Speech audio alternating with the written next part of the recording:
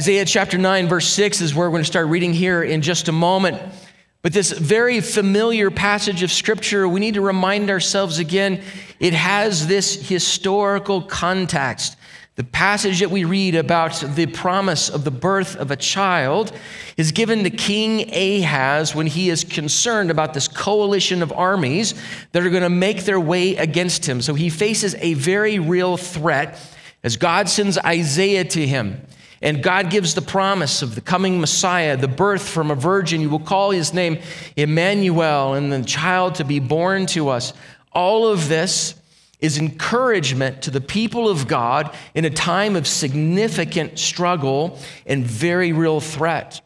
Then when we move our way into the New Testament and we watch the announcement of the birth of Messiah, when the child shows up in the story especially of Mary and Joseph, we need to recognize that the people of God then are ruled by a foreign power. They're ruled by the Roman Empire, and they want their freedom. They want their freedom to worship the way that they desire, to rule the way that they desire. So they also are under the heel of oppression and threat when Mary and Joseph are visited by the angels.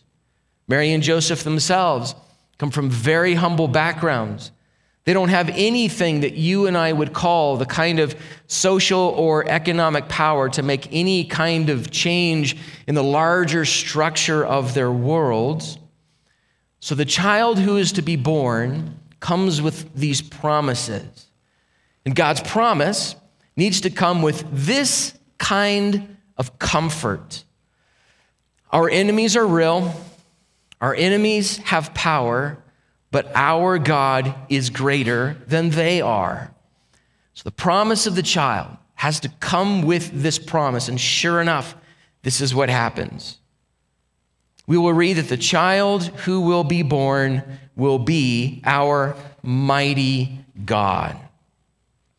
The Old Testament promise of the Messiah, if you spend time in the Old Testament, taking a look at the promises of the anointed one who would come, the Messiah who is going to come, always includes the promise of a king and includes the promise of the kingdom ruled forever and perfectly by this coming king. The Messiah who is to come would cleanse their hearts of sin and shame and guilt. The Messiah who will come will reestablish this close relationship face to face with his people. And he would actually then come as their conquering king as well. So this is the Old Testament promise of the coming of the Messiah. And our need for the Messiah is really not all that different. I need my sin cleansed, and I need a new kind of life made possible. And Jesus does this. I need the distance that is between me and God to be bridged, and Jesus does this. I need the enemy of my soul and the enemy of the will of God to be destroyed, and Jesus does this. It's beautiful. The child who is promised will be God in flesh, Emmanuel, mighty in power, to be the king who defeats sin and death and who will reign for all of eternity. So let's begin reading in Isaiah chapter 9, the two verses that act as our foundation for this Advent season. Isaiah chapter 9, verse 6, friends, this is the word of the Lord. For unto us a child is born, to us a son is given. The government shall be upon his shoulder, and his name shall be called Wonderful Counselor, Mighty God, Everlasting Father, Prince of Peace. And of the increase of his government and of peace there will be no end, on the throne of David and over his kingdom, to establish it and to uphold it with justice and with righteousness from this time forth and forevermore. The zeal of the Lord of hosts will do this. The child who will be born to us, the son who is given to us, will be our mighty God. Again, this is a beautiful phrase, and the way that this language is used in the Old Testament is important for us. It's significant for you and me. This term for mighty is a term that's actually used often in the Old Testament, and it refers to those who are mighty in battle. It refers to those who are actually military champions on behalf of their people, especially of the people of God. So when Isaiah uses this term, he will be a mighty God, he is actually using a military term. He will be strong enough to defeat our enemies. And again, for Ahaz and Judah in that moment, that makes a lot of sense. To Mary and Joseph, as they would reflect on he will be a mighty God, that makes sense to them while they are oppressed by the Romans. And it still is important and makes sense to us. I love the way this word is used throughout the Old Testament. One of the places that might be the most familiar to us, where this Hebrew word Gibor is used, is in the story of David and Goliath. Goliath is described as the champion of the Philistines. He's the one who will go before them and destroy all the mighty men of Israel. He is the Gibor of the Philistines. But just a few verses earlier in the story of David and Goliath, Saul's wondering how we're going to defeat the Goliath, and he is told about this young man, David, who is mighty in valor. He is the Gibor of the people of God, and he becomes the military champion who defeats Goliath and becomes the king of the nation. And also here, for us, it refers to a champion who will free his people from the terror that they face. He will be our mighty God. Now, Isaiah uses exactly the same phrase in the very next chapter to refer to God himself, so that you and I are clear as Isaiah continues to speak that the child who is to be born won't be just a really great human being, but will in fact be God himself. In Isaiah chapter 10, verses 20 and 21, Isaiah continues to talk about how God will free his people, and his people will learn not to trust in the nations around them, lean on those who have actually destroyed them, but they will learn how to trust in their mighty God alone. In Isaiah 10, it says this: "In that day, the remnant of Israel and the survivors of the house of Jacob will no more lean on him who struck him." Don't trust in those things anymore, but lean on the Lord, the Holy One of Israel, in truth. A remnant will return, the remnant of Jacob, to the mighty God. That our God is mighty is incredibly important for us. And it's good for us to understand that the mighty power of God is inseparable from who he is. God and his mighty power are inseparable. For God to act is for God to act in his might, in his all-powerfulness. So there's no separating the hand of God, the work of God, from his strength, his might, his power. The might of God is his authority to act, and it is his ability to act. Friends, when we think about the power of God, the might of God, he has all authority to do as he wills and as he pleases. This is the kind of might that he has. So in every situation, God can exercise authority. It is his ability to act. There is no situation beyond the wisdom and the power of God. He is above it as mighty God. And everything that God does is always in accordance with his perfect and his good will. This is part of what's so beautiful about the God that you and I worship. It's not that he's powerful and he's inscrutable. He's powerful and he's unpredictable. We don't know what he will do tomorrow. He will always act according to his righteousness, his justice, his good will, his holiness. So this is how the power of God is portrayed and how it is worked. His power is complete and it is perfect. And God turns that power on behalf of his people. He acts on behalf of his will and on behalf of his people. To see some more of this, I want us to go back and read the first few verses of Isaiah chapter 9. So we'll go back to Isaiah chapter 9, beginning in verse 1, and again, pick up more of what Isaiah is encouraging Ahaz and us with. Isaiah chapter 9, verse 1, he says this, "But there will be no gloom for her who was in anguish. In the former time he brought into contempt the land of Zebulun and the land of Naphtali, but in the latter time he has made glorious the way of the sea, the land beyond the Jordan, Galilee of the nations. The people who walked in darkness have seen a great light. Those who dwelt in a land of deep darkness, on them has light shone. You have multiplied the nation. You have increased its joy. They rejoice before you with joy at the harvest, as they are glad when they divide the spoil. For the yoke of his burden and the staff for his shoulder, the rod of his oppressor, you have broken as on the day of Midian. Every boot of the trampling warrior in battle tumult, and every garment rolled in blood will be burned as fuel for the fire. For the yoke of his burden, the staff of his shoulder, you will break." What's being promised here is important for Ahaz and Mary and Joseph, but it's cosmic in its significance. The child will not only lead to the protection of his people, but his power will eventually lead to the end of all rebellion, evil, sin, and hostility. Think about that for a second.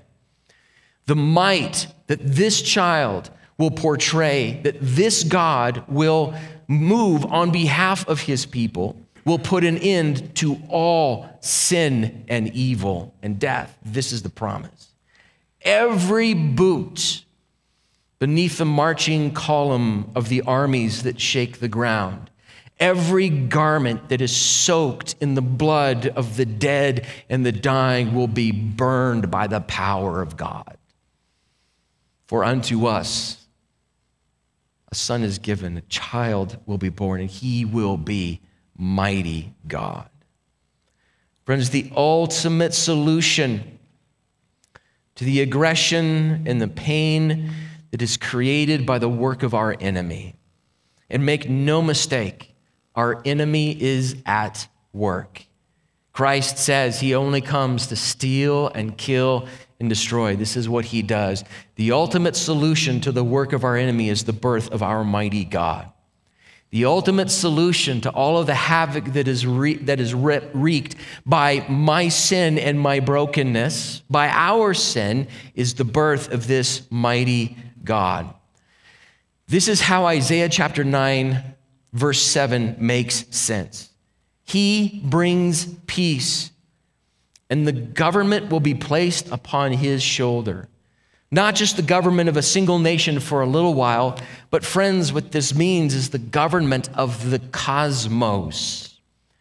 That Christ is intimately in charge of all that happens in the universe. It's beautiful. In verse 7, of the increase of his government and of peace, there will be no end. He's going to sit on the throne of his father David. He will rule in perfect justice and righteousness from this time forth and forevermore. It's absolutely beautiful. His kingdom will be established with justice and with righteousness. So friends, God's power perfectly executes the will of our holy and good God. When we think about the might, the power of God, we can't imagine the greatest human power that we can conceive of and then multiply it by 100 and say that's a little bit what God's power is like. It's like what we see, but it's so much more than that. Friends, God's power is completely different from all human power put together. It does not matter how great or how strong an individual or a group of people or an empire is, those people will die. That empire will be filled with darkness and sin, no matter how positive it may be in some ways. It's filled with broken human beings, and they will die, and those rulers will die, and that empire will move on, and another one will take its place, and the cycle of history just continues like that. But the might and power of God perfectly accomplishes his will, and it does not change. He does not die. And there's no human power that will usurp him when God finally loses it. It's not going to happen. His power is completely different. There is no chink in his armor. There is no shadow of evil or doubt in the kingdom of God, in his power.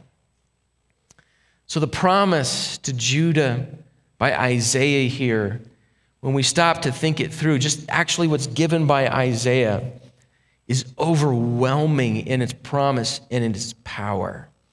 But it continues to grow in its scope as Scripture continues and as the angels start showing up early on in the Gospels. God being born in flesh, this child, is literally the history-changing event, the birth of Jesus Christ into this world. So I want us to go into the Gospel of Luke, and we're going to read part of that story, the announcement of the birth of the child to Mary. So we find ourselves in the Gospel of Luke, chapter 1. We're going to start reading here in let's begin reading in verse 26. And we'll catch a passage of Scripture here. Luke chapter 1, verse 26. In the 6th month, the angel Gabriel was sent from God to a city of Galilee named Nazareth, to a virgin betrothed to a man whose name was Joseph, of the house of David, and the virgin's name was Mary. And he came to her and said, "Greetings, O favored one, the Lord is with you." But she was greatly troubled at the saying and tried to discern what sort of greeting this might be. And the angel said to her, "Do not be afraid, Mary, for you have found favor with God. And behold, you will conceive in your womb and bear a son, and you shall call his name Jesus. He will be great and will be called Son of the Most High. And the Lord God will give him the throne of his father David, and he will reign over the house of Jacob forever. And of his kingdom there will be no end." I hope this is beginning to sound familiar. These passages rhyme because God is giving this promise to his people.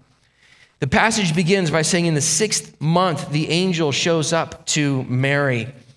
The first major section in Luke chapter 1 is the story of the angel promising the birth of a child to Zachariah the priest and his wife Elizabeth. Elizabeth is Mary's cousin. And the child that they give birth to becomes John the Baptist. And he's the one who prepares the way for Christ. He goes ahead of Christ. And so in the 6th month of her pregnancy, the pregnancy of she who was barren, the text says, the angel now shows up to Mary, says, "You will conceive, and you're going to give birth to a son, and you're going to give his name Jesus." The text tells us that Mary is betrothed. She's engaged to a man by the name of Joseph, who is of the house of David. Well, that's critical because Isaiah chapter 9, verse 7 said that the child who would be born would sit on the throne of his father David forever and ever. So all of this just keeps being put together for us as we read and put these passages together. The angel shows up. You know, we read these things, these moments a lot. And I think we sometimes lose the sort of stunning power of a moment like this. An angel just appears in the room with this young woman, a teenager by the name of Mary, who, as far as she is concerned, probably does not see herself as unique or powerful or highly favored. She comes from very humble origins, and all of a sudden, this divine being shows up. And what are the first words out of Gabriel's mouth? Don't be afraid. You would be afraid too if an angel actually showed up. It is a reasonable reaction to a divine creature appearing before you, have some version of fear or anxiety or worry. But Gabriel says, greetings, you are highly favored by the Lord. Do not fear. You're going to give birth to a son. Gabriel does not come with judgment or with fear or anger or reason for anxiety. He comes with good news. Do not be afraid. During the story of the birth of Jesus Christ, as you read through Luke 1 and the first couple of chapters of the Gospel of Matthew and Luke chapter 2, Jesus' people are told often, do not be afraid. The moment itself is overwhelming. Angels, there are miraculous conceptions. In the middle of the night, a choir of angels shows up to a group of shepherds and begins to sing. But they're encouraged in that moment, don't be afraid. We come with good news. Here and now, you need not be afraid. But the command itself, the more we spend time with these passages, the command itself actually carries so much more weight than what we realize is happening in this very moment. The mighty God is coming and the King is on his way. Don't be afraid. Friends, that's a message for you and that's a message for me right now. Whatever it is that stirs anxiety, whatever it is that stirs fear or confusion in us about the current moment or what may happen in the future, you and I need to be told over and over again, do not be afraid. The child has come and the King is on his way, and he is the mighty God. And there is nothing that is greater than he is. It's a beautiful moment of encouragement to us to not be afraid. The angel says you're going to conceive. It's going to be a miraculous conception. You're going to give birth to a son, and you're going to call him Jesus. You're going to give him the name Jesus. Last week when we read from Matthew chapter 1, we read a very similar conversation between the angel and the father, Joseph, as well, or the husband, Joseph, as well. Don't be afraid. The child that Mary is pregnant with is a divine conception, a miracle. She's going to give birth to a son, and you're going to give him the name Jesus. And when the angel talks to Joseph, the name Jesus is in the context of he will save his people from their sins. We talked about that last week. The name Jesus just basically means God is salvation. So that's what the angel emphasizes with Joseph. And now when the angel talks to Mary, you're going to give him the name Jesus. God is salvation. It is now in the context of the coming and eternal King. That's how Gabriel talks about it. You shall call his name Jesus, the text says. He will be great and will be called Son of the Most High. And the Lord God will give to him the throne of his father David, and he will reign over the house of Jacob forever, and of his kingdom there will be no end. The child will be the Son of the Most High. He will be the Son of God. And he will be given the throne of his father David. This is the promise throughout the Old Testament that this kingdom will be full and complete. And he will reign forever, and of his kingdom there will be no end. Again, that resonates with what Isaiah said in chapter 9, verse 7. And he will establish his throne in justice and in righteousness and will reign from this time forth and forevermore. The mighty God works on behalf of his people. It's not just that God exists and his mighty power is absolute and complete and eternal, but he has created the universe. He's spun it into existence, and then he has stepped back and he's just sort of let things unfold the way that human history is going to unfold. That's not the God that we are talking about here. This God created the universe in his mighty power, but is now at work on behalf of his people with his mighty power, especially the birth of Jesus Christ. Friends, the exercise of God's might on our behalf is always good. It's always good. I love this little verse, Psalm 119, verse 68. The psalmist says this about God: you are good and you do good. Think about that. It's just half of the verse, but it's an incredible thought to hang on to. You are good and you do good. God's might exercised on behalf of his people. All human power, no matter how well-intentioned, is always laced with our sin and with our shortcomings, with our inability to control events in the future, will eventually be replaced by the next person with even more influence and power. But God's kingdom can never be disturbed by human power. It cannot be overturned. It cannot cause stumbling in the work of God when humans exercise their own power. The way Scripture puts it is that human kingdoms can be shaken. But in Hebrews chapter 12, verse 28, we are told, therefore let us be grateful for receiving a kingdom that cannot be shaken. The mighty God is born to us on Christmas Day. Cannot be shaken. The text continues in Luke chapter 1. Pick up with verse 34. And Mary said to the angel, how will this be, since I am a virgin?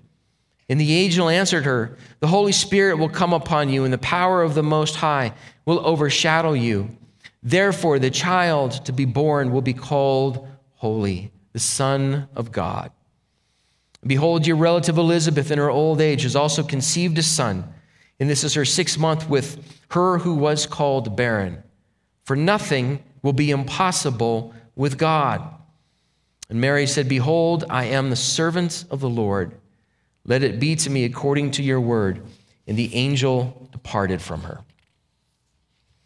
How can this be? Mary is understanding bits and pieces of what this promise means. And she, as a faithful member of the people of God, she has also been waiting for this promise to come. But she's a virgin, she says. How is this going to happen? The angel says, it will happen by the sovereign, miraculous hand of your mighty God.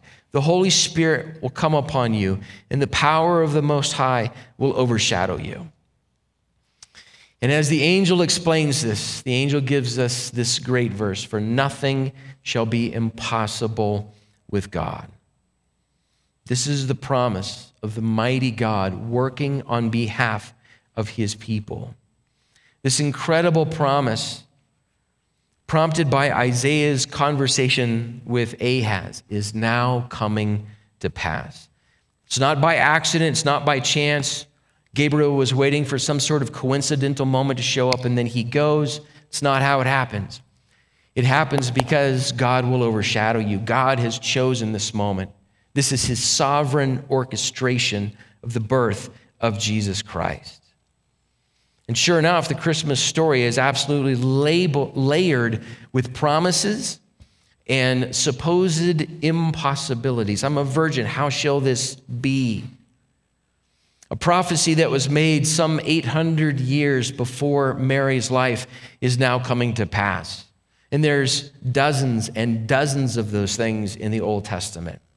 A righteous young woman is engaged to a righteous man who happens to be of the lineage of David. So the child who will be born will be of the house of David, exactly like Isaiah chapter 9 promised. She has this older, barren cousin who is now pregnant and will give birth again by the grace of God.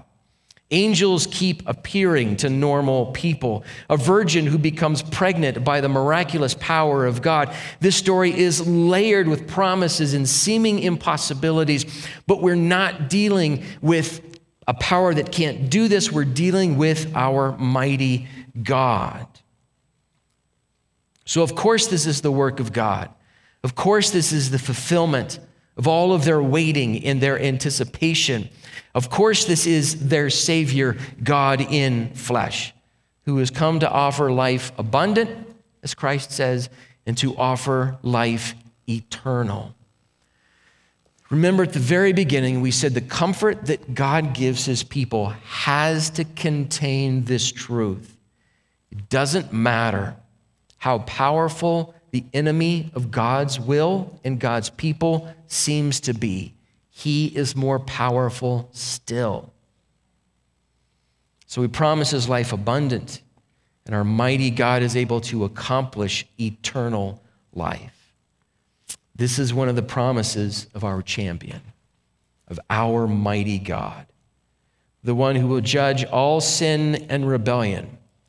This is the child who is the God who will remake the heavens and the earth and reign in perfect righteousness and power for all of eternity with his people in his presence. Child who will be born will be this mighty God. And this is part of the story of Advent. This is why we take this time during this year. We don't just look back to watch how the people of God anticipated the birth of Jesus Christ and rejoice in that moment. But we are still the people of God who anticipate the return of Jesus Christ as King of Kings and as Lord of Lords. So this promise still means something to us. The promise of this mighty God is as important to us as it has ever been to the people of God. So we still anticipate the King and his complete and absolute victory. Listen to this passage at the end of 1 Corinthians.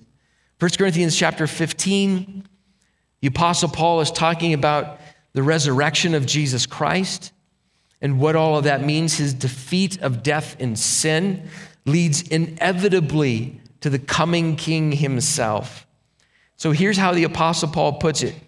At the end of 1 Corinthians 15, verses 53 through 58, he says, "For this perishable body must put on the imperishable." I'm so thankful for that.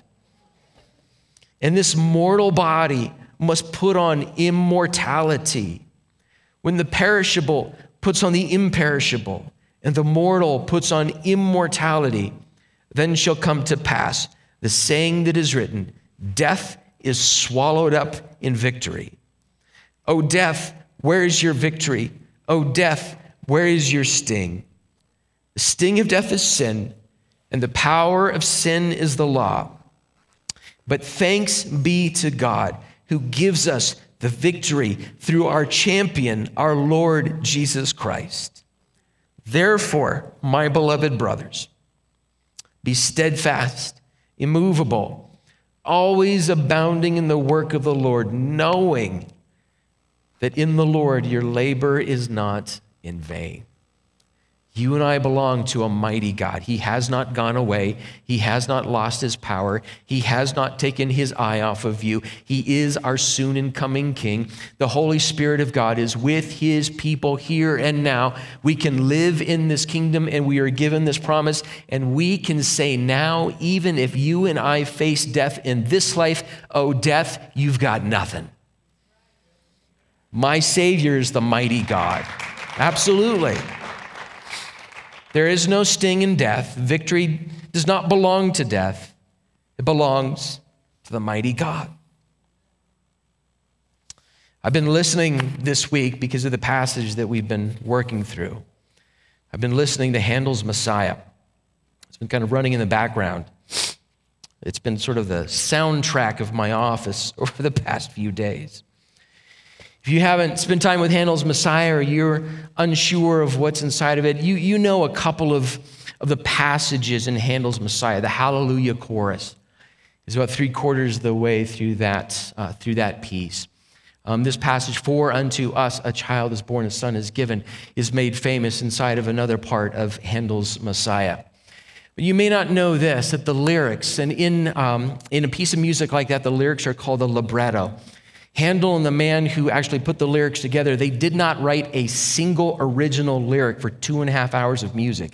What they did is they took Scripture and they arranged Scripture to tell the story of the promise of Christ, his birth, his life, his death, his resurrection, and his return as King. That's the story of Handel's Messiah, and all of the lyrics are just Scripture.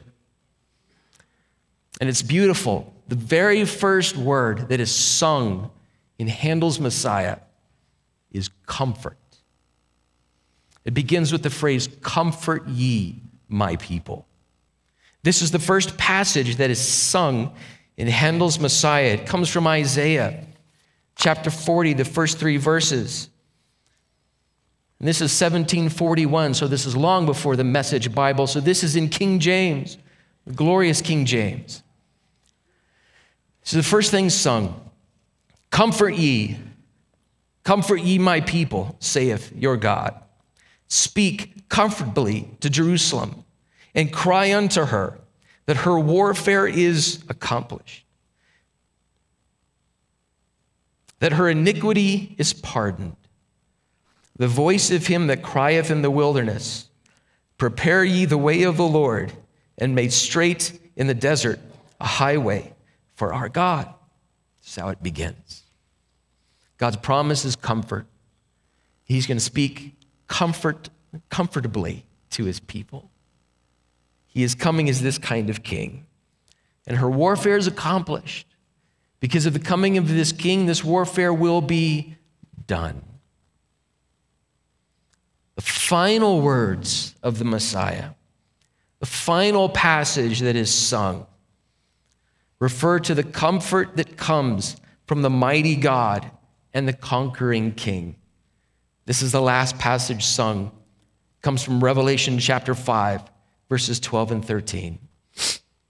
Worthy is the Lamb that was slain, and hath redeemed us to God by his blood, to receive power and riches and wisdom and strength and glory and blessing and honor, glory and power, to be unto him that sitteth upon the throne and unto the Lamb forever and ever. Amen. The child who was born is our mighty God. Let's pray.